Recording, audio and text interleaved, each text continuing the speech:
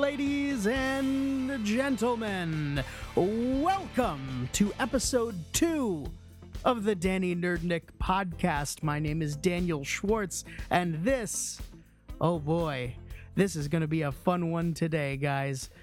Welcome to the middle of September. Summer 2016 seems to be wrapping up. We're getting a few more warm days here in beautiful New York City.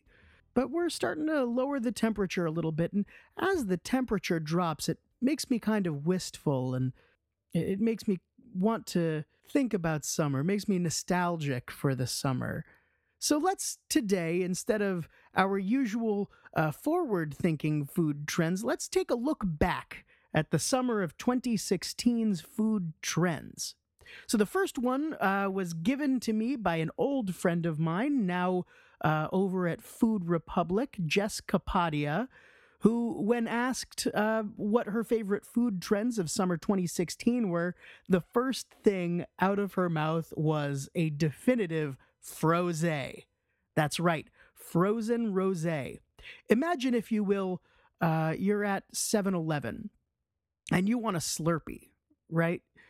But you don't want cherry or Coke or even Mountain Dew flavored Slurpee. You want something with a little more kick. So you just take the Slurpee machine back home.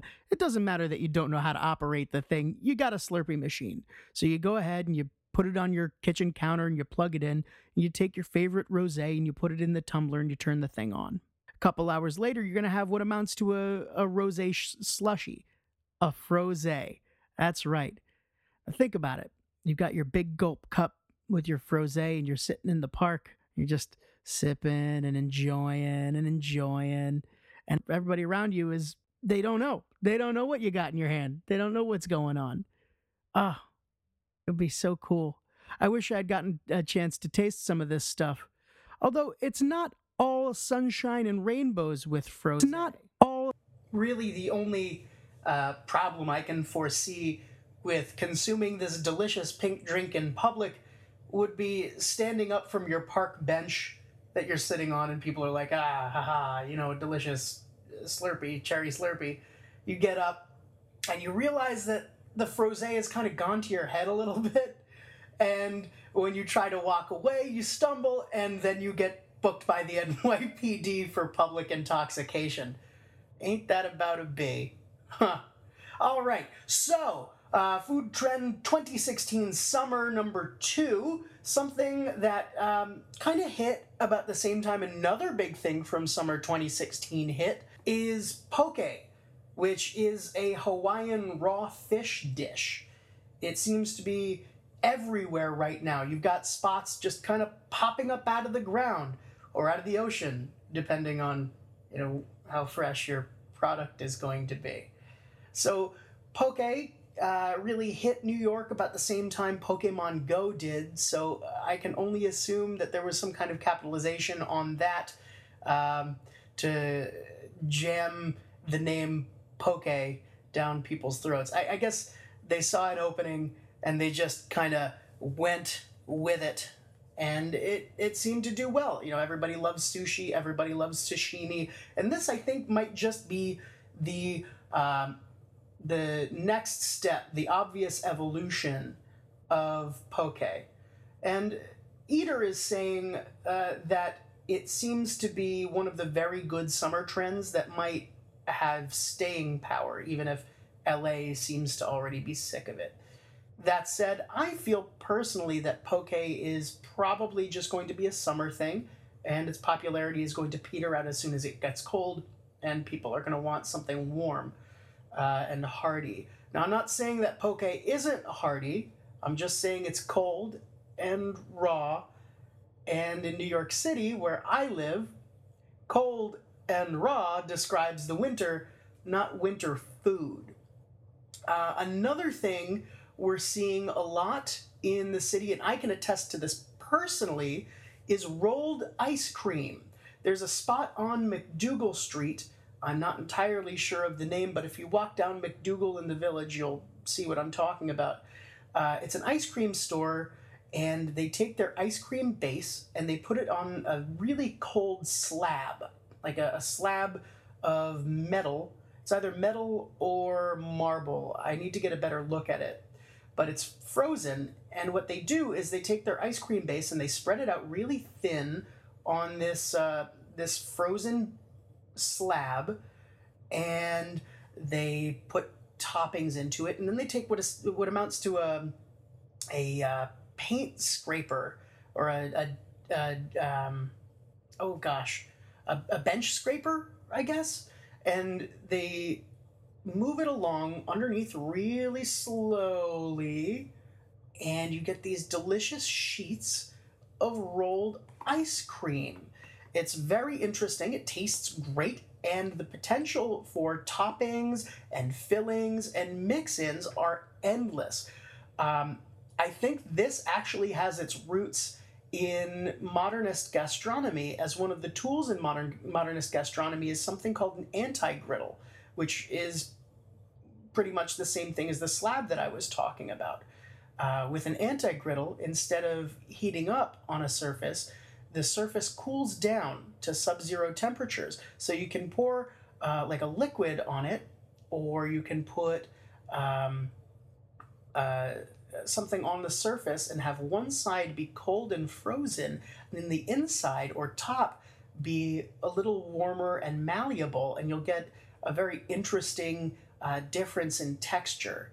Now, I think you can see how I'm like drawing the line between these two things.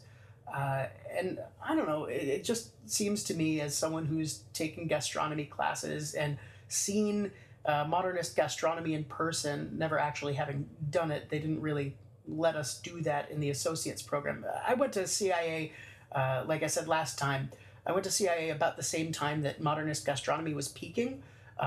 The gentleman who wrote the modernist cuisine books, I can't remember his name, he came to CIA when he released the books, and my roommate at the time, Nick, he was what amounts to a teacher's aide at CIA, so I guess like sous chef would be the best way to describe him.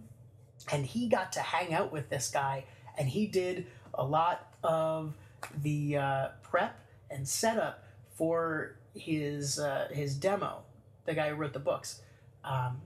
Really cool stuff. He told me a bunch of stories, and he actually got to use an anti-griddle. It was really cool. The description was awesome. So a little bit of further research says that this rolled ice cream is in the Thai style, and it began trending last year, but it seems that this year it really, really hit. Eater is saying that rolled ice cream is the new froyo. I disagree. I think that froyo will always be froyo, ice cream will always be ice cream, and this rolled ice cream is a flash in the pan. We're also, circling back, we're also seeing a lot of Pokemon, because of Pokemon Go, the popularity of that. We're seeing a lot of Pokemon this summer in food, things with like Pokemon faces on it, or burger patties shaped like Pikachu, or people outside their fast casual restaurants dressed as a Pokemon trying to get people in the door, or registering one's restaurant for a Pokestop. In July, that's when everything really coalesced with Pokemon Go, and everybody jumped on the train, the hype train for that. I think it's going to start to fade away, as the game already has. One of my best friends, Dave, who is a great cook. He's in the industry. He's going to be on in a couple weeks. Dave Bellerin, the plate sculptor. We're going to have him on to talk about what he sees as restaurant culture and how people kind of live and survive in kitchens, and the kitchen lifestyle. That's coming up in a couple weeks. But he was really all in on the grind for Pokemon Go in July and August. And in the last few weeks, when I would text him and say, hey, dude, let's hang out, instead of saying, sure, let's go to Union Square, or let's go to Central Park or Washington Square to play Pokemon, instead he's like, all right, yeah, let's just go out to eat.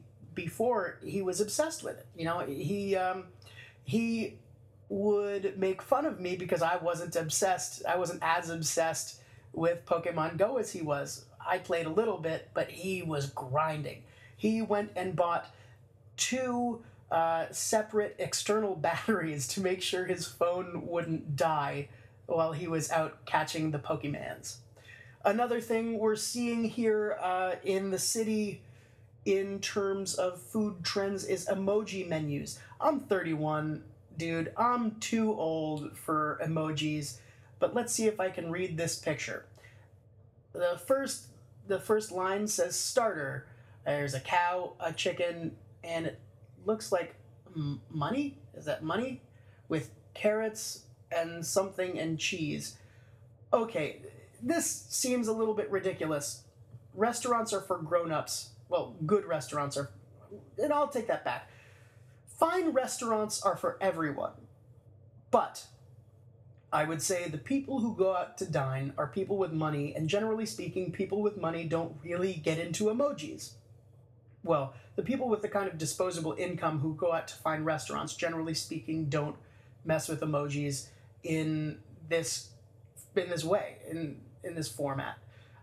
Menus should have words, occasionally pictures if you're at a fast food establishment or a fast casual establishment, but emojis on your menu, that's a no-go.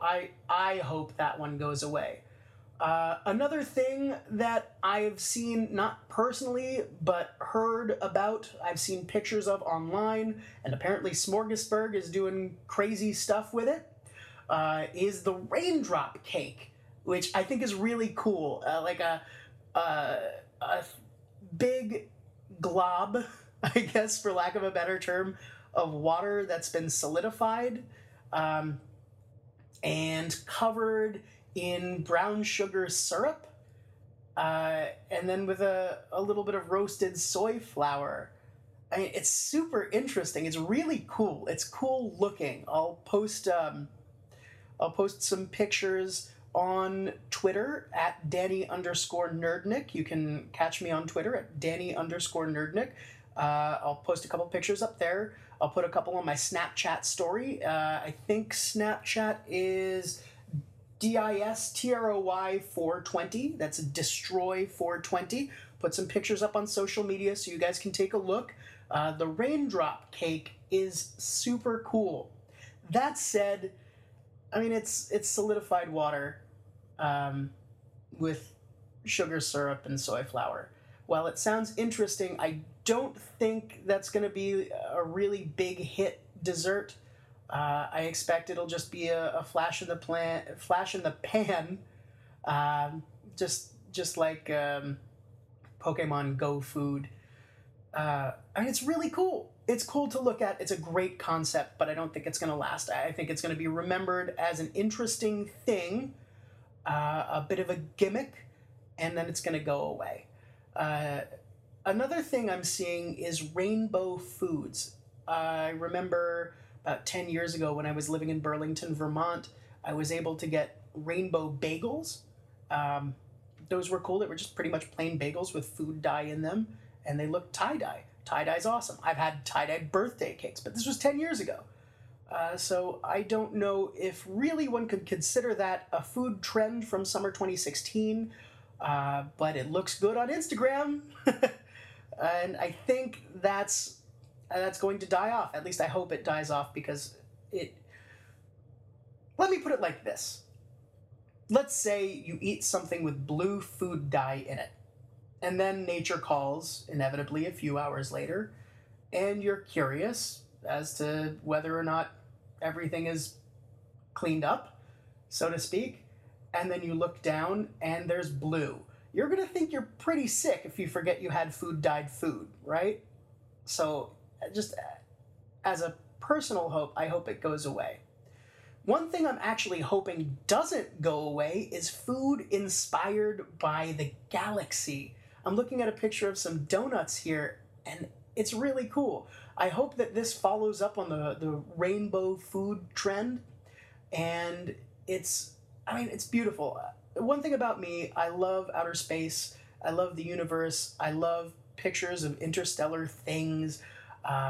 There's the Pillars of Creation, Google Pillars of Creation. It's this beautiful, and now gone because it's so many light years away. By the time the picture reached Earth, the Pillars of Creation were already gone. They're these what look like pillars of interstellar gas, um, and they're gorgeous, multicolored, and it's beautiful. So using the colors of the deep galaxy and in gases and stars and using these things to decorate food, I find interesting. But again, food color, food dye, just not the best thing to put inside of your body. Um, all right, so food trends summer 2016. I think that wraps that up. Let's see if there's anything else I need to touch upon. No, next time we're going to talk about Jewish food, the culturally Jewish food, matzo ball soup, corned beef, etc., and how it's kind of making a comeback. And well, how can it be a comeback if it never really went away? How new Jewish food, new Jewish cuisine is taking over, and I think is going to stick around for quite some time. After the break, we will talk about the Loire Valley of France and the food and wine contained therein. Come back after the break. See you in a moment.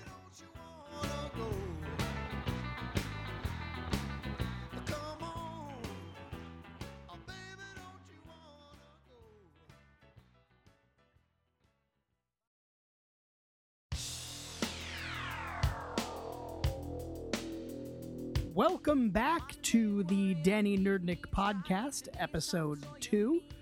So, right now we're going to talk about a little place in France.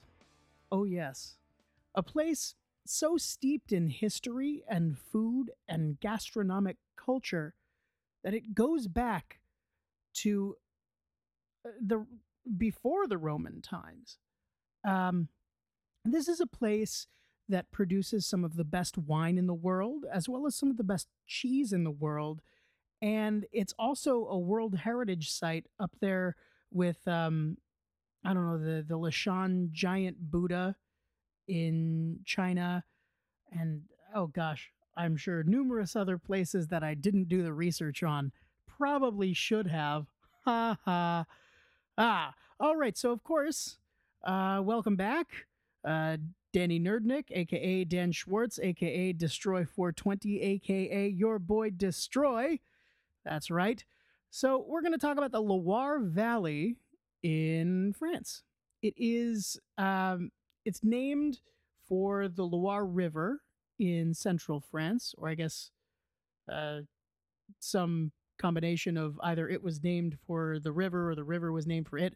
I expect the valley was named for the river. That makes a lot of sense to me. The Loire Valley is about 170 miles, 280 kilometers thereabout. It's in the middle stretch of the Loire River. That's where the valley is.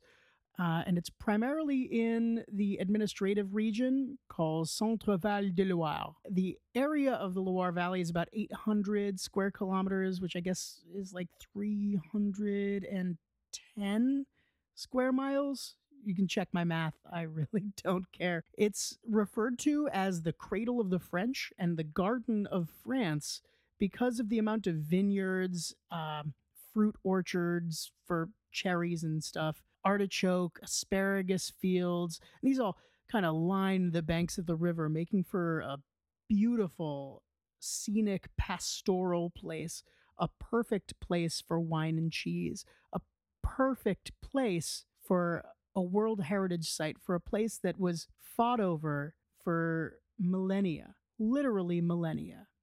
It's notable for its historic towns and architecture, as well as its wines, and it's been inhabited since the Middle Paleolithic period. In 2000, UNESCO added the central part of the Loire River Valley to its list of World Heritage Sites. Like I said, it's an area steeped in history, and because of its riches, I guess you could say its natural riches. It's been fought over and influenced by a variety of people, from the Romans to Attila the Hun. The region kind of formed and came together as we know it today after its conquest by Julius Caesar in 52 BC. but it's Emperor Augustus who's credited with bringing peace and stability to the region. And this stability saw the growth of towns such as Orléans, Tours, which was originally called Caesarodunum, Le Mans, Angers, Bourges, and Chartres. Their influence, that is to say, the Roman influence, is still evident in these now fine cities to varying degrees, although one could make the argument that the Romans' greatest influence would be the introduction of the first Vitis vinifera vines to the region. I think you'll agree that France is identified by food, but the soul of France is in the wine. One could say the spirit of France is in the wine. Ha ha ha! Oh, wine puns. The key red grape varietals are Cab Franc, Cabernet Franc, and Gamay. Cabernet Franc really shines in the Loire Valley. It kind of expresses itself in different ways, from the light wines of Chinon to the medium-bodied oak-aged reds from Beaujolais. The key white grape varieties are Melon de Bourguignon and Chenin Blanc. Chenin Blanc, by the way, really delicious vino. If you can find a good one for less than $30, snatch that stuff up and drink it. Enjoy. So the Loire River follows a 630-mile course, looks like on this map, from a place near Beaujolais right to the Atlantic Ocean. Now, it's a temperate climate. It's cold in the winter, never really gets too hot in the summer, and that allows the wine to really, or the grapes to really sugar and find their feet, so to speak. The vines really grow because of the river and the tributaries from it. That water feeds the vineyards, which of course allows for irrigation and the growth of some of the finest wine in France. The size of the region would make one think that the varietals of grapes would be difficult to remember. But really, the four major varieties, like I said, four major varietals are Sauve Blanc, Chenin Blanc, Melon de Bourguignon, and Cab Franc. So it's a good mix, but it's not too difficult to really figure out. There are a lot of AOCs in the Loire Valley. I think if my research is correct, the number is 87 appellations in there, and that's under AOC, VDQS, and Vin de Pays. There are a couple notes about wine there that I would like to make note of. There's a sparkling wine, and there's a name which refers to any sparkling wine there that was made according to Méthode Champenois, and they call that Cremant de Loire, and that would be your sparkling wine from the Loire Valley. Keep in mind that to be considered champagne in France, it needs to be grown and made in Champagne. We've also got another generic designation called Vin de Pays du Jardin de la France. So that would be Vin de Pays, the Garden of France. That's funny because the Loire Valley is referred to as the Garden of France. That's funny. And you could grow, let's say, Chardonnay there, and that would fall under the Vin de Pays du Jardin de la France because it's not one of the traditional grapes of the region. Let's talk about Sancerre and Pouilly-Fumé. So Sancerre and Pouilly-Fumé have Sauve Blanc and Pinot Noir as their principal grapes, and the region is centered around the appellations of Sancerre and Pouilly-Fumé. The two towns of Sancerre and Pouilly-sur-Loire, where Pouilly-Fumé is made, are on opposite sides of the Loire River, with Sancerre being about 10 miles to the northwest of Pouilly. The Fumé is said to come from the flint interspersed with the limestone, and that can kind of give a smoky gunflint note to the wine. Another possibility for the name is the early morning fog caused by the river that can kind of blanket the vineyards, which, by the way, is a phenomenon that you'll also see in California, in Napa.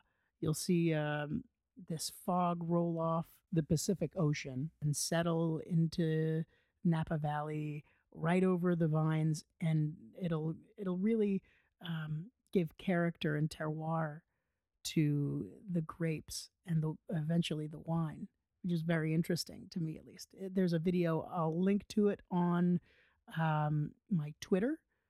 and you can take a look at it for yourself. So, um, wines labeled just Puy or Puy sur Loire are often made with the Chasselas grape. Chasselas grape, huh? Unlike a lot of France, when it comes to wine, the Sancerre region is heavily mechanized. That is to say, they use mechanical harvesting as opposed to hand pickers. So it seems like they're technologically forward thinking. They're less traditional in their harvesting techniques, but I can only expect that they stay as traditional as possible in their winemaking techniques. One of the best known producers in the region is Didier Dagenot, who until his death in 2008 was an influential voice in the area who advocated the reduction of yields of wine grapes and the use of organic viticulture, which is to say, no harmful pesticides, using complementary methods of introducing animals um, into your vineyard to stop the pests from eating your grapes before they're ready to harvest, which is something that's being done in California quite a bit now. Um, let's see. Puy Fumé only produces whites, while Sancerre produces white, red, and rosé. All three are phenomenal. Sancerre white is one of those awesome things in the summer. If you can find some Crottin de Chavignol, which is a goat's cheese from the Loire Valley, if you can find a Sancerre, like a lovely Sancerre, and some Crottin de Chavignol, and you get yourself like some brioche and toast it and sit out on your porch during the middle of the summer and have yourself a little vino and cheese and bread, you will be in heaven. Brings me back. Really does. All right, when we get back, we will talk about, I guess, some cheese, maybe? Some cheese in the Loire Valley. Sounds good to me. See you in just a few. This is the Danny Nerdnik podcast. Hope you stay with us. Magazine sucked him dry and made him king. Froggy let rip with the big bourbon. Froggy jumped all over the stage that day.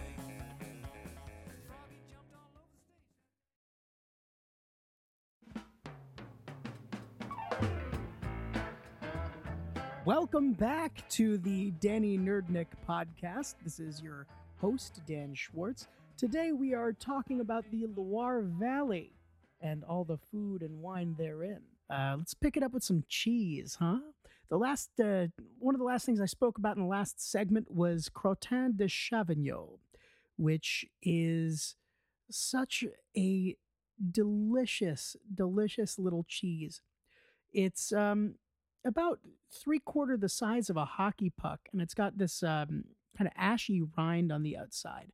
On the inside, it's a spreadable, tangy, grassy, creamy goat cheese. In fact, in the Loire Valley, you'll find that goat's milk cheese kind of began there.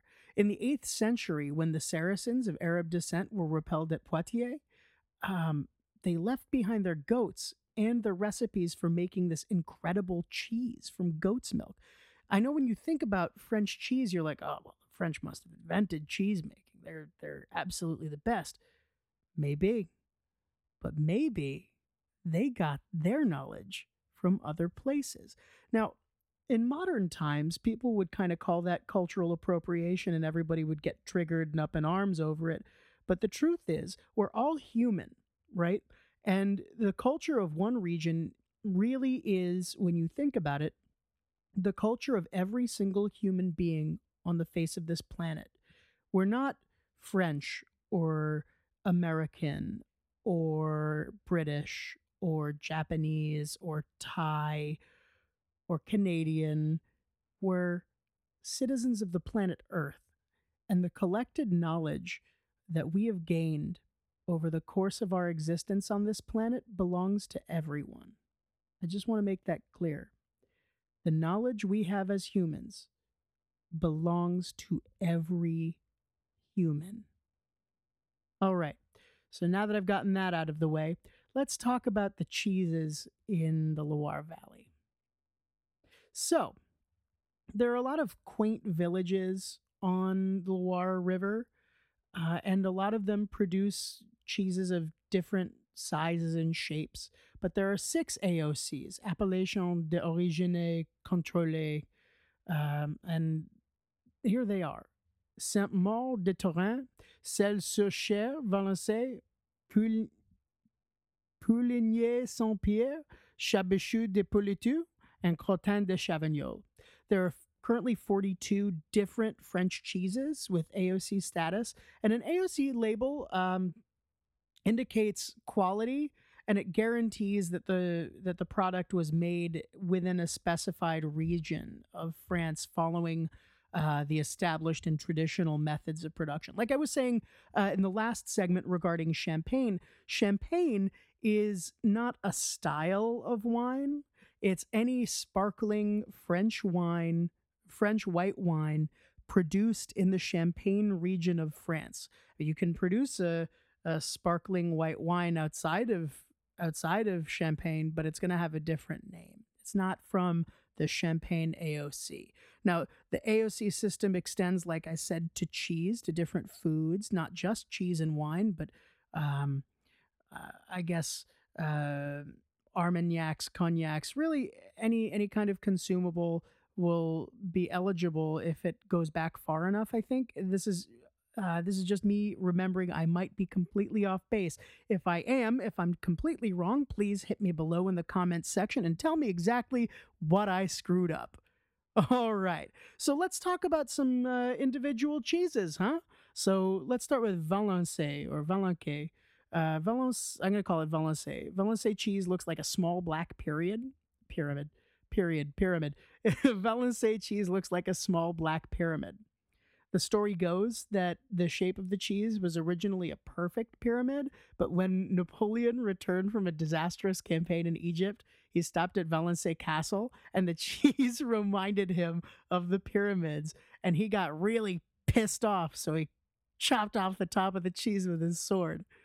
And I guess because of that, the cheese kind of looks the way it does now, like a pyramid with the head chopped off. The goat's cheese, the Valençay goat's cheese, has a rind of natural mold, and it's covered with a salted powdered charcoal, and it goes really nicely with a glass of Quincy, Rieuilly, or Sancerre. Saint-Maur de Touraine is a blue-gray mold-covered long log of goat's cheese. And the cheese is mature and balanced and round with salt, sourness, and an aroma of walnut. Jeez, I really shouldn't do this podcast when I'm hungry. I could totally go for some cheese right now. And this cheese, Saint-Maur de Touraine, is produced all year long, and it's nicely complemented by a glass of Chinon or Vouvray. By the way, Vouvray, there's some great bubbles made with Vouvray, or made in Vouvray, I should say. Celles-sur-Cher also has a rind of natural mold, which is covered with powdered and salted charcoal. The pate is hard at first, and then moist, heavy, and kind of clay-like as it blends and melts in the mouth. Ooh. The taste is slightly sour and salty with a little bit of sweetness, and it goes well with Pouilly Fumé or Sancerre. It sounds so good right about now. Pouligny-Saint-Pierre, nicknamed the Eiffel Tower or Pyramid because of its shape. The rind is natural mold. The pate is soft, moist, white, and crumbly. The taste kind of has a sour and salty feel to it first, and that's followed by sweetness. And this also goes great with Sancerre or Rieuilly. Chabichou de Politou has a thin rind of white, yellow, or blue mold and a delicate, slightly sweet-ish flavor, and it goes well with Pouilly Fumé or Sancerre. There's a phrase that I learned at culinary school, and it goes as such. If it grows together, it goes together. So if you see that Riouilly or Sancerre or Puy-Fumé, it's probably acceptable to think that it was made near where these wines are made, and that's why they grow together. That's why they go together so well. And lastly, my favorite num num French cheese from the Loire Valley is Crottin de Chavignon, and it's hard and black and knobbly on the surface, and the taste is a balance of sourness and sweetness and a little bit of salt. It goes great with a glass of Sancerre de Chavignon. Crottin de Chavignon, Crottin de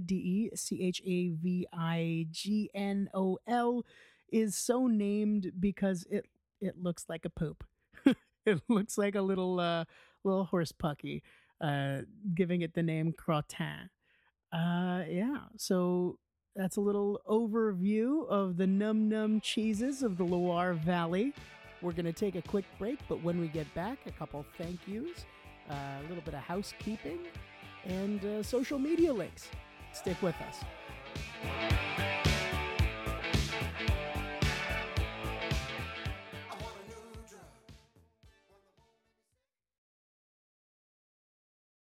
Break 'em.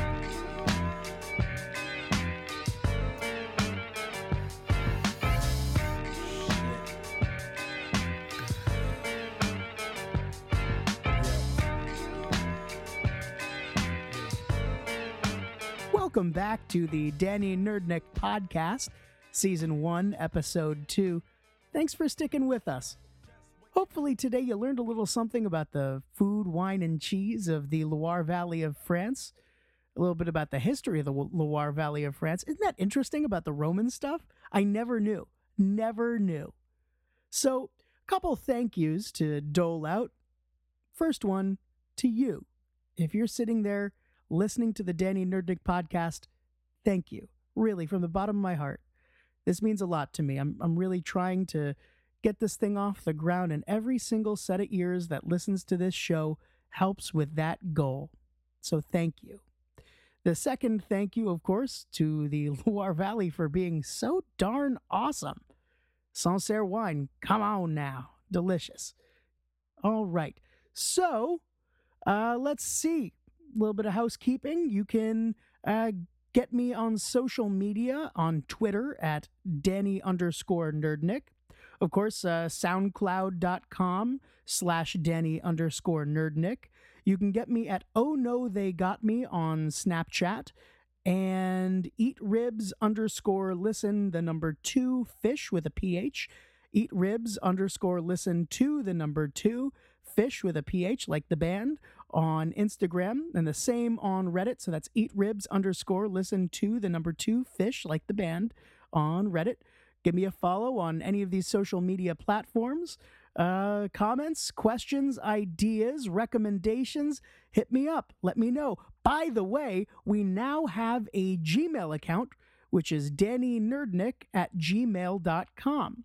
Also, as of the release of this episode, you will be able to find us on the iTunes podcast store. All right. So, favorite us, subscribe, download, comment, give us a 5-star review. Thanks so much. All right.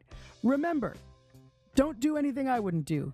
But if you do it well. Have a great one, guys. See you next time.